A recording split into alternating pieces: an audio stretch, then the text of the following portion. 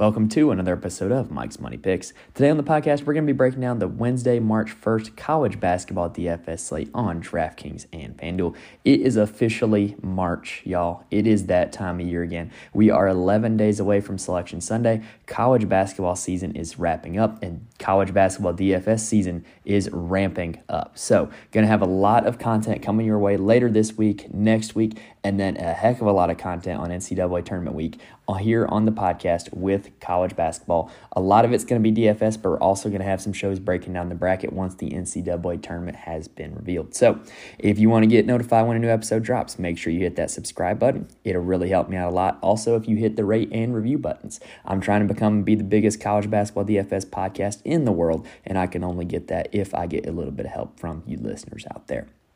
Now, lastly, if you are interested in playing any other sports DFS, check out the golf episode yesterday. We previewed this week's Arnold Palmer Invitational. That episode is still good until Thursday morning when the tournament starts. But if you're interested in golf DFS, I highly suggest you give it a try. And that episode is available on the podcast feed. All right, so here on this episode, we're going to break down the games we want to target. Then we're going to take a deep dive at the guard position and then the forward position as well, highlighting some guys that we want in or out of our lineups for this Wednesday night slate. So without further ado, let's go ahead and start breaking down the slate. But first, a quick word from our friends at Anchor. In terms of the game environments that are available on this slate, it's not that bad. It's an 11-game slate on DraftKings, 6-game slate on FanDuel, so they are fairly decently sized slates, and there's a lot of good games to look at, y'all. The highest total on both DraftKings and FanDuel of all the games that are on the slates is Xavier at Providence. The total in that one is 153.5. KenPom has this one as Providence 81-79, which a little bit higher than 153 on that one. The previous matchup was 85-83 Xavier. Okay, so I get why KenPom was estimating 160 points. Now for Xavier, that it is worth noting that this game against Providence, the first time, was their first game playing without Zach Freemantle. So that game kind of set in motion a lot of the usage trends and a lot of kind of the style that Xavier's been playing without one of their big men. Now, another game worth targeting is Auburn at Alabama. The total in this one is 152. KenPom has it as Alabama 79-69. The previous matchup was 77-69 in favor of Alabama. And I am no legal expert. I am no sports hot take guy either. But I will say this about Alabama. They are kind of becoming the villains of this college basketball season. And I don't see all this extra media attention that they're getting because of this terrible situation being a good thing for them in the long run. Look, this situation is an absolute tragedy, right? And somebody lost a life. And that needs to be remembered when people are talking about this situation. But to me, they keep making it worse on themselves by how they keep handling it, right? Like Nate Oates has had a lot of press conferences where he just didn't say the right thing. And all he needs to say is, we're cooperating with law enforcement. Brandon's cooperating with law enforcement. He's not a suspect. Done. And then if you're Brandon Miller, dude, you figure out a different pregame introduction. Does he not realize that that's going to bring so much negative attention onto him and to that Alabama program? This situation is terrible. It's awful. And Alabama can really help themselves by going about it the right way, as opposed to kind of continuing to do things that just make them look worse and worse. And I think that this media attention that they're getting is not going to be a good thing for that basketball program. I don't see a way where a team that's surrounded by this much controversy right now is going to succeed in the long run. And see, maybe this game, maybe they trip up, maybe it's in the NCAA tournament they trip up, but they have to start handling this situation better if they want this basketball season to end the way they want it to. All right, and I'm just going to leave it at that when it comes to Alabama. Now, another thing to monitor for this slate is that we have 3 teams that are all implied 75 points. Missouri, Kentucky, and TCU. That is worth noting because 75 is a number where you get to that number, you're going to be looking pretty good from a fantasy perspective. All right, so now let's go ahead and start breaking down the guard position. So Jalen Pickett is the top of the board. Jalen Pickett from Penn State. He has an outstanding usage rate, and he is outstanding at picking up peripheral stats. So generally speaking, his stat lines are always going to look pretty good. But I don't know if this is the matchup for him. Northwestern is 24th in defensive efficiency according to KenPom. This is also not a good tempo matchup at all. Besides the fact that Penn State is 316th in the nation in tempo, Northwestern is 299th. So this is not going to be a super fast-paced game. The game total is at 134, and it's that high, I guess, using high as a relative word here, because of the two teams' offensive ability, not because of any kind of fast tempo that they play at. Now, that total of 134 is important because when you look at Pickett's game log, he only has 140 fantasy point performance when the game total ended up below 140. And quite frankly, I don't see this game getting to 140, so I don't see Jalen Pickett getting to 40 fantasy points. He's a great player. I've played him a lot this season. This is probably a pass on him here for this Wednesday night slate. Bryce Hopkins of Providence is a guy we talked about a lot because he gets dual eligibility, gives your lineup a whole lot of versatility. And I am not concerned about the last two games. If anything, I think it might be a good thing because it's going to lower ownership. Both the last two games for Bryce Hopkins, they didn't go well for him, but they were absolute blowouts. He really wasn't needed to do a whole lot. I think this game against Xavier will be one where these two teams will push each other. It's going to be a close game. It's going to be a high-scoring game. Xavier pushes the tempo a lot. And Bryce Hopkins had 39.3 fantasy points the last time they played against Xavier. So I think that this is a much better spot for Bryce Hopkins, and I'm hoping that the recent dud games are going to lower the ownership on him.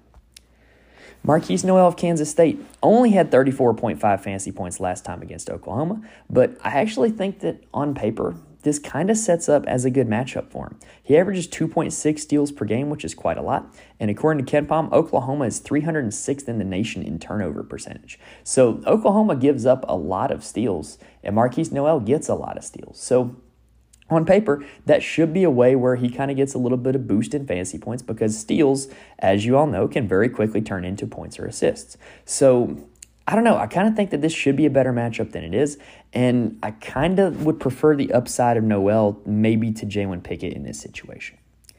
Now, Kobe Brown of Missouri is another dual eligibility guy, and he kind of burned us on Saturday. He was a guy that I had in a lot of my lineups because there were just so many ways you could deploy him against Georgia, and he kind of didn't do all that great, but when he did do great is the last time the LSU and Missouri played. It was an 87-77 Missouri win, so you had a huge point total. And in that game, Kobe Brown had 51 fantasy points, which is his best fantasy performance of the season. Granted, that represents his absolute ceiling. I don't think he's going to get to 51 again, but if he can get to 51, just 80% of that would be 41. So I actually think that he has a good chance of getting to value here on this Wednesday night slate. Jameer Young of Maryland had 44 fantasy points the last time that Ohio State and Maryland played each other.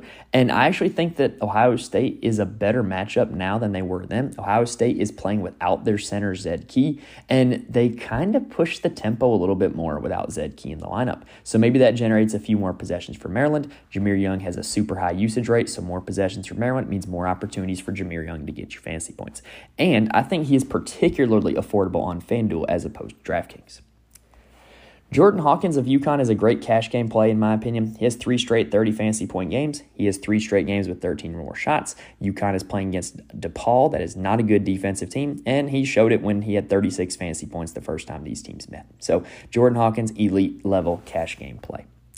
Now in the 7K range, Pitt has 2 guys that intrigue me at the guard spot. One of them's in the 7K range is Jamarius Burton. One of them's in the 6K range is Nelly Cummings.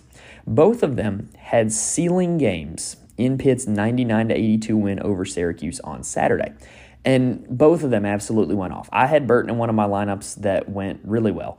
And really, when you look at it, they scored 99 points. And not only did they score 99 points, but they assisted on a lot of those buckets, which is something that happens with that 2-3 zone that Syracuse runs. These 2 players, Burton and Cummings, combined for 22 assists in that game.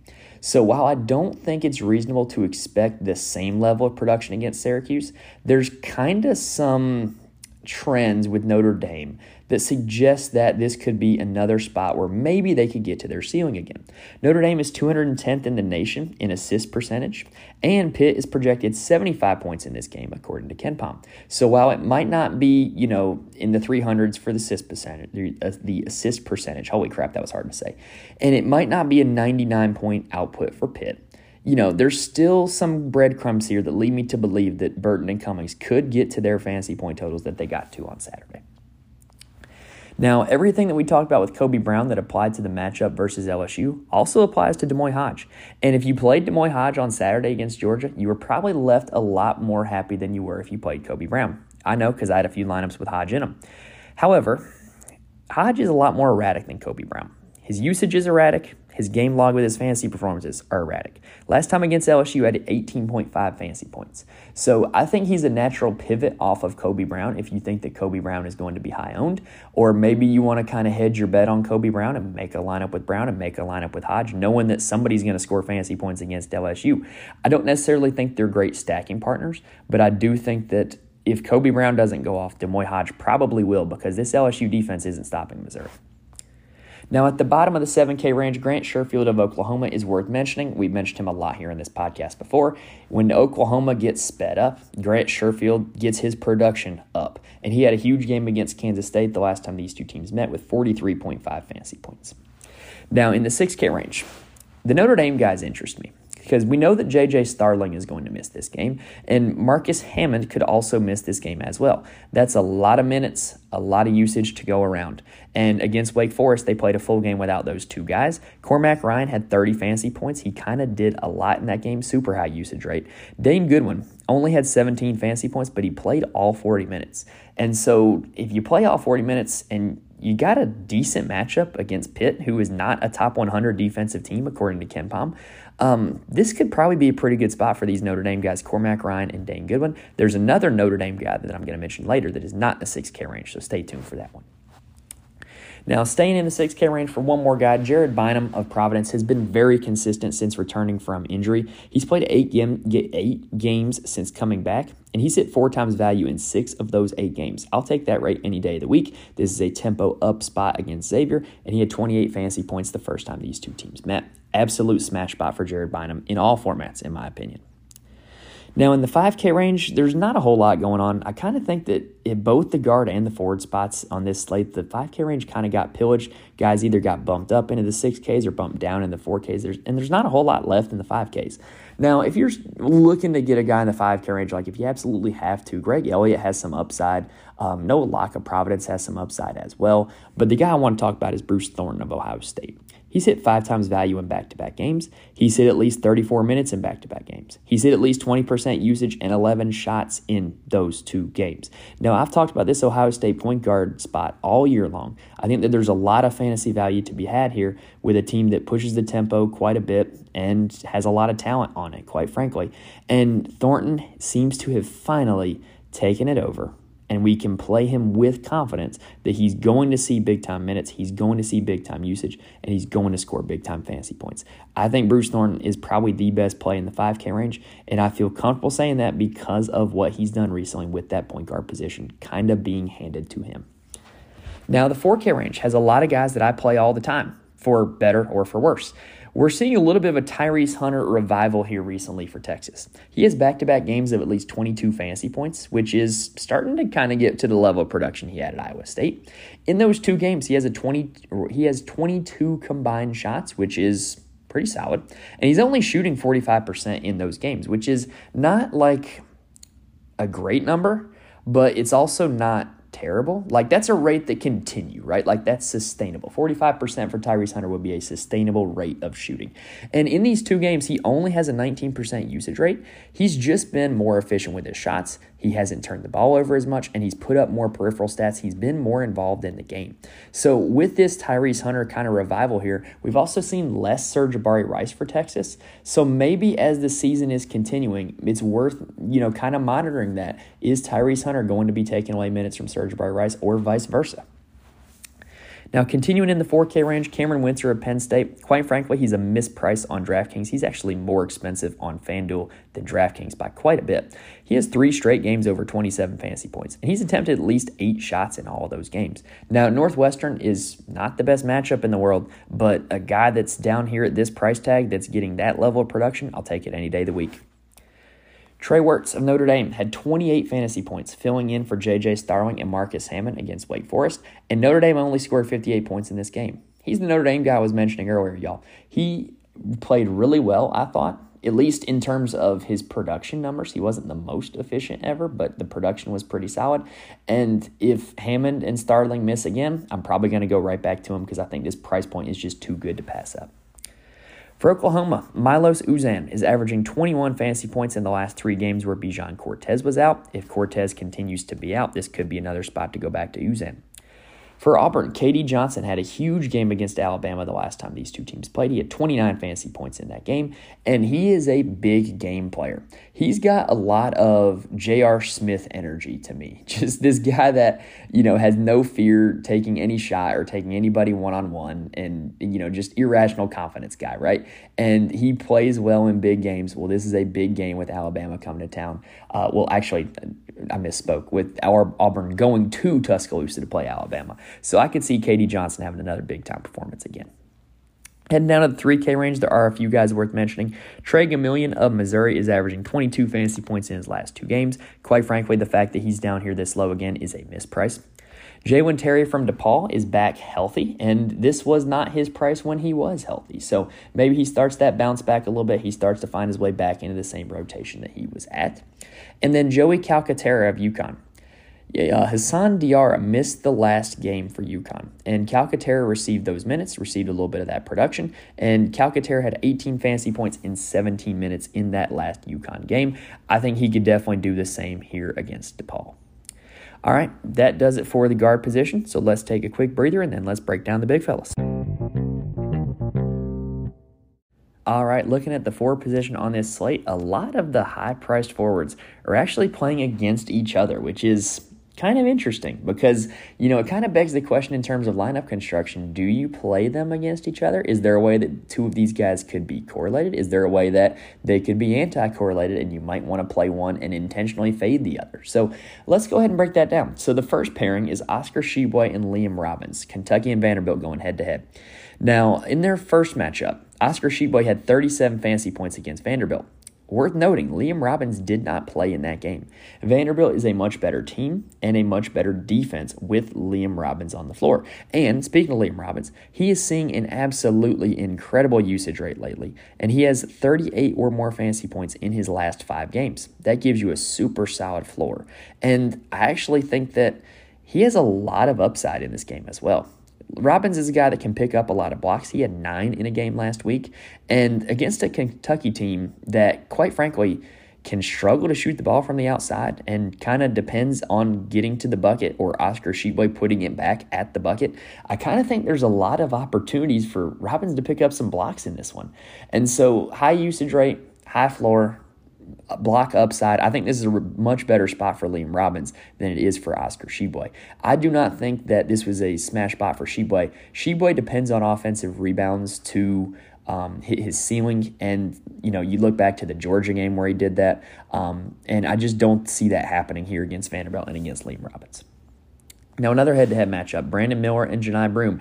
Even though Miller plays more of the 4 and Janai Broome plays the 5 for Auburn, I'll still consider it a head-to-head. Neither did particularly well fantasy-wise in the last Auburn and Alabama matchup. Brandon Miller had 25.5 fantasy points, and Janai Broome was in foul trouble in that game and had 26.3 fantasy points. I do remember watching this game, and I can't remember exactly why Brandon Miller didn't have a whole lot of success, but the one thing that I do remember just watching Alabama this season is that he kind of struggles when guarded by smaller guys. He kind of prefers to just, blow by bigger normal power forwards as opposed to being guarded by, a little guy that he can't get by. And so maybe that was what Auburn did. I can't exactly remember, but I definitely think that that's worth noting, and I definitely think that, if I'm being totally honest, I probably won't play much of these two guys unless I'm going for a total game stack because that game environment is still pretty good. Now, Jack Nungy of Xavier lit up Providence for 53 fantasy points the last time that these two teams played. Like I said, it was the first game without Zach Freemantle, and he has not topped that number since. So that represents an absolute ceiling game for Nungy. I don't know if he gets back to it, but I do think he's in a good spot here coming up against the Friars. Speaking of the Friars, Ed Croswell just had a ceiling game himself against Georgetown with 56.8 fantasy points. And he also had 40.8 fantasy points against Xavier the last time these two teams played. Now, with Croswell, the usage rate isn't spectacular. So I kind of would tend to believe that those two games were more flashes in the pan than, a sign of things to come. So I'm probably going to let others chase those points if I'm being totally honest. Now, another guy that we got to talk about. This guy will probably be in my lineup. I would say he's up there with Liam Robbins for my favorite high-priced forward plays of the night. It's KJ Williams of LSU. He's got a great tempo matchup against Missouri. Missouri is not a great rebounding team, and KJ Williams has flashed his ceiling this season with 3 50 fantasy point performances. He also had 36 fantasy points last time against Missouri, which would be totally okay. That would be over 4 times value. So I definitely think this is a great spot for KJ Williams taking on Missouri. Last guy in the 8K range is Ryan Kalkbrenner of Creighton. In my opinion, he's more of a cash game play. He has been in the 20s or 30s in fantasy points in all of his last 11 games. That's kind of incredible. Now, against Georgetown, he did have 32 fantasy points when these two teams met the first time, and we just saw Ed Croswell of Providence, I just mentioned him, have a ceiling game against Georgetown as well. So maybe Georgetown's a pretty good matchup for big men, but I definitely think there's some serious blowout potential here, and I kind of think Kalkbrenner is just better as a high-floor cash game play than anything else. Now, looking down to the 7K range, Blake Hinson of Pitt has hit 4 times value in 3 of his last 4 games, and he has a great matchup. Bigs against Notre Dame has been something that we have targeted all season long, and so I see no reason to go away from it here Wednesday night. Now, for DePaul, Nick Ungenda is back in the lineup, and he is continuing to produce, and I'm going to continue to think that DraftKings hasn't priced him high enough. He had 46.5 fantasy points against Marquette. Now, granted, Marquette, pretty soft matchup for big men, if we're being honest. UConn is not. UConn's a much better interior defense with Adama Sanogo down there, and then you're going to be getting some Donovan Clingan minutes as well. But what I think Ungenda is doing is sustainable, especially if he stays at this price tag. He has a massive 26% usage rate, which currently leads the team. I know it's a small sample size because he's only played 4 games, but still, he's the team leader in usage rate after only playing 4 games. So in 26%, that's a number that you're not going to get out of any other guys in the 7K range. So I'm definitely willing to go back to Ungenda until they price him out of a point where I'll finally pass. But I'm willing to go back to him here at this price tag. Now, in the 6K range, we mentioned Zed Key's injury for Ohio State earlier, and I could have mentioned Bryce Sensabaugh because he's kind of been a little bit of a beneficiary of some of that usage and some of those minutes, but the main beneficiary has been Justice Sueing. He has 29.5 and 36.3 fantasy points in the last 2 games, and he's averaging 13 shots in those 2 games. So I expect that usage to continue against a Maryland team that is, pretty solid defensively, but not great, also not terrible. But I will take the usage any day out of Justice Sueing, and at that 6.3K price tag, I definitely think it's affordable. Tanner Groves of Oklahoma had 32 fantasy points against Kansas State last time. We've played bigs against Kansas State all season, so this is yet another opportunity to go back to that well. Now, looking down to the 5K range, honestly, it doesn't have a whole lot. It does have Donovan Clingan, the massive 7-footer for UConn. He had 22.3 fantasy points in 19 minutes against DePaul in the first matchup these two teams played. I mentioned this when I talked about... actually, never mind. That was a totally different game. Anyway, I definitely think there's some blowout potential here with UConn and DePaul. And so if it is a blowout, maybe we get an increased minute load for Clingan. He is super great in terms of per minute production, but he's kind of like Boban Marjanovic. He does not play a whole lot of minutes because he's so big and lumbering and he doesn't have the endurance. And so I definitely think that there's an opportunity to play him, and maybe you get a big-time high upside game. Maybe you don't. Now, at the bottom of the 5K range is Texas's Dylan Dessou, who had a huge game on Saturday against Baylor with 36 fantasy points. Now, watching that game, it kind of seemed like it was Baylor's game plan to get the ball out of Marcus Carr's hands whenever possible and to force it to the bigs, Dylan Dessou, Christian Bishop, Dylan Mitchell, right? And Dessou was really the one that was out on the floor the most, and he was the one taking advantage of it the most. And so I don't know if that's going to be TCU's game plan, but here's what I do notice.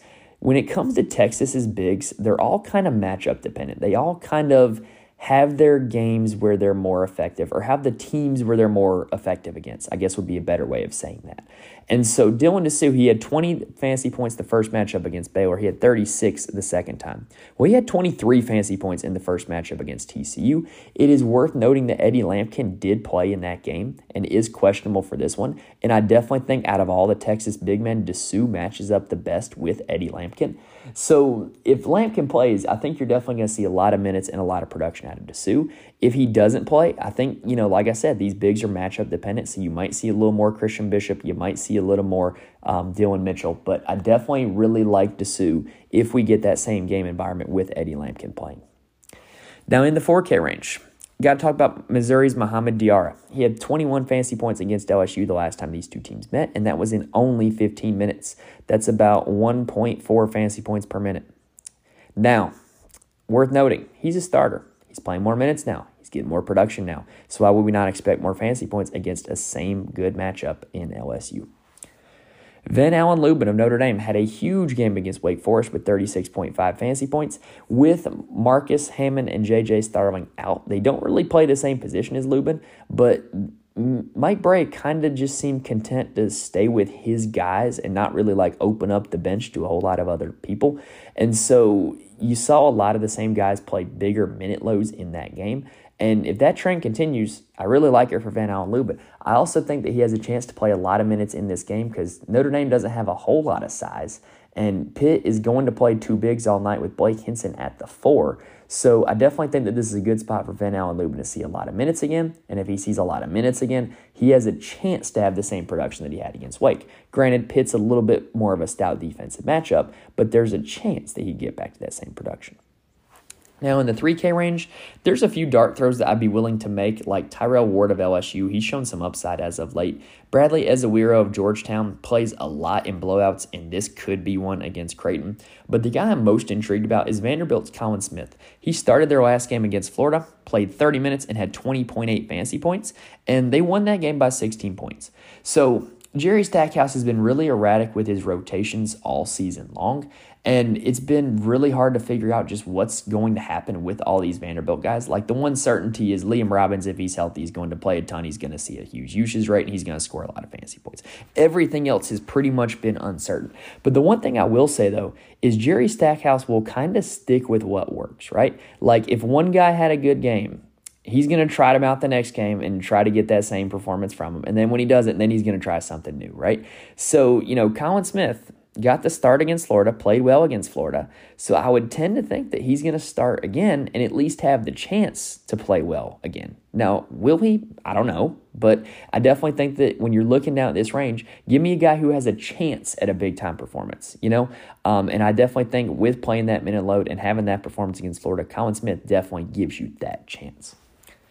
All right, that does it for the analysis of the forward position, and that does it for our analysis of the Wednesday, March 1st college basketball DFS slate. So, if you like what you heard, please rate and review the podcast. It helps me out a lot. And also, if you want to see how I took all this information and put it into a lineup, head on over to the Patreon, patreon.com/Mike's Money Picks. All right, so March is officially here, y'all. Let's start March off on a good note.